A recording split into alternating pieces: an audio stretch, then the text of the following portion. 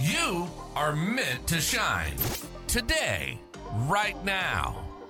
Regardless of the struggles you're facing, you're meant to live the life of your dreams. Meant to unlock the seeds of your greatness. You came here for a purpose. Join your host, Pamela Gear, as together we dare to shine.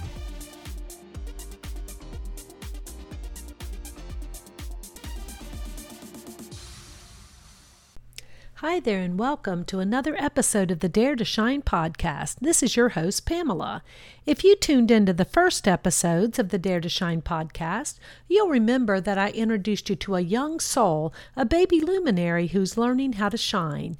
As she goes on with her life, she remembers key things that come to her, usually in the form of a nudge from her guides, her angels, the luminaries.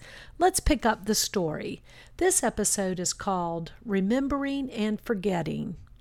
It came to her while she was waiting at the airport for yet another international flight. Work had been very busy lately, and while she normally enjoyed travel, she was a bit tired from the pace of the last several months. She found herself caught up in the busyness of it all, in the stories she was telling herself about her life. She was feeling grumpy, and those old, tired, defeated stories that sometimes persisted when she was only focused on what she saw as what is, were not helping. She was not thinking about all the possibilities that her life really did have to offer.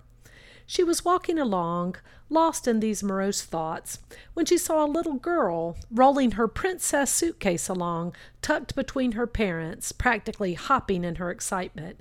She wanted to have that kind of wonder, that kind of joy, and the simple pleasure of a fun suitcase, a trip, a summer experience. When had she become so jaded? "She is feeling a bit tired," a luminary stated to the others. They were flitting around her as she traversed the crowd in the airport, and a few of them were perched around the little girl, enjoying her delight in the day. "She's forgotten to remember," said another luminary.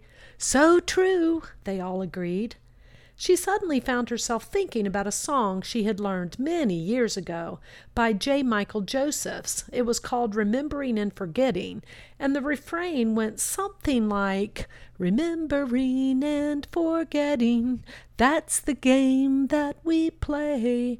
We drift so far, we forget who we really are, till we remember." "We drift so far," she repeated. Yeah, she had been drifting, caught up in the surface story of her life, but she knew, really knew, that the world was full of wonder, full of marvels, if only she could look at it that way and see, maybe through the eyes of that delighted child she had just been watching.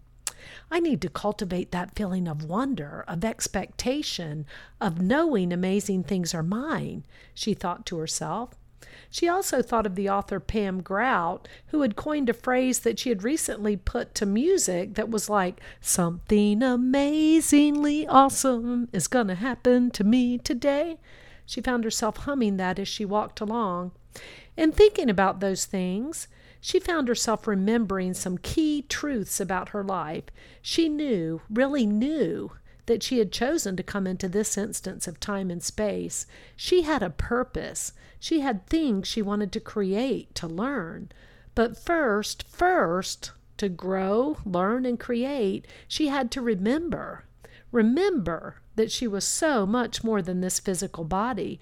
Remember that she was so much more than this moment in time and space.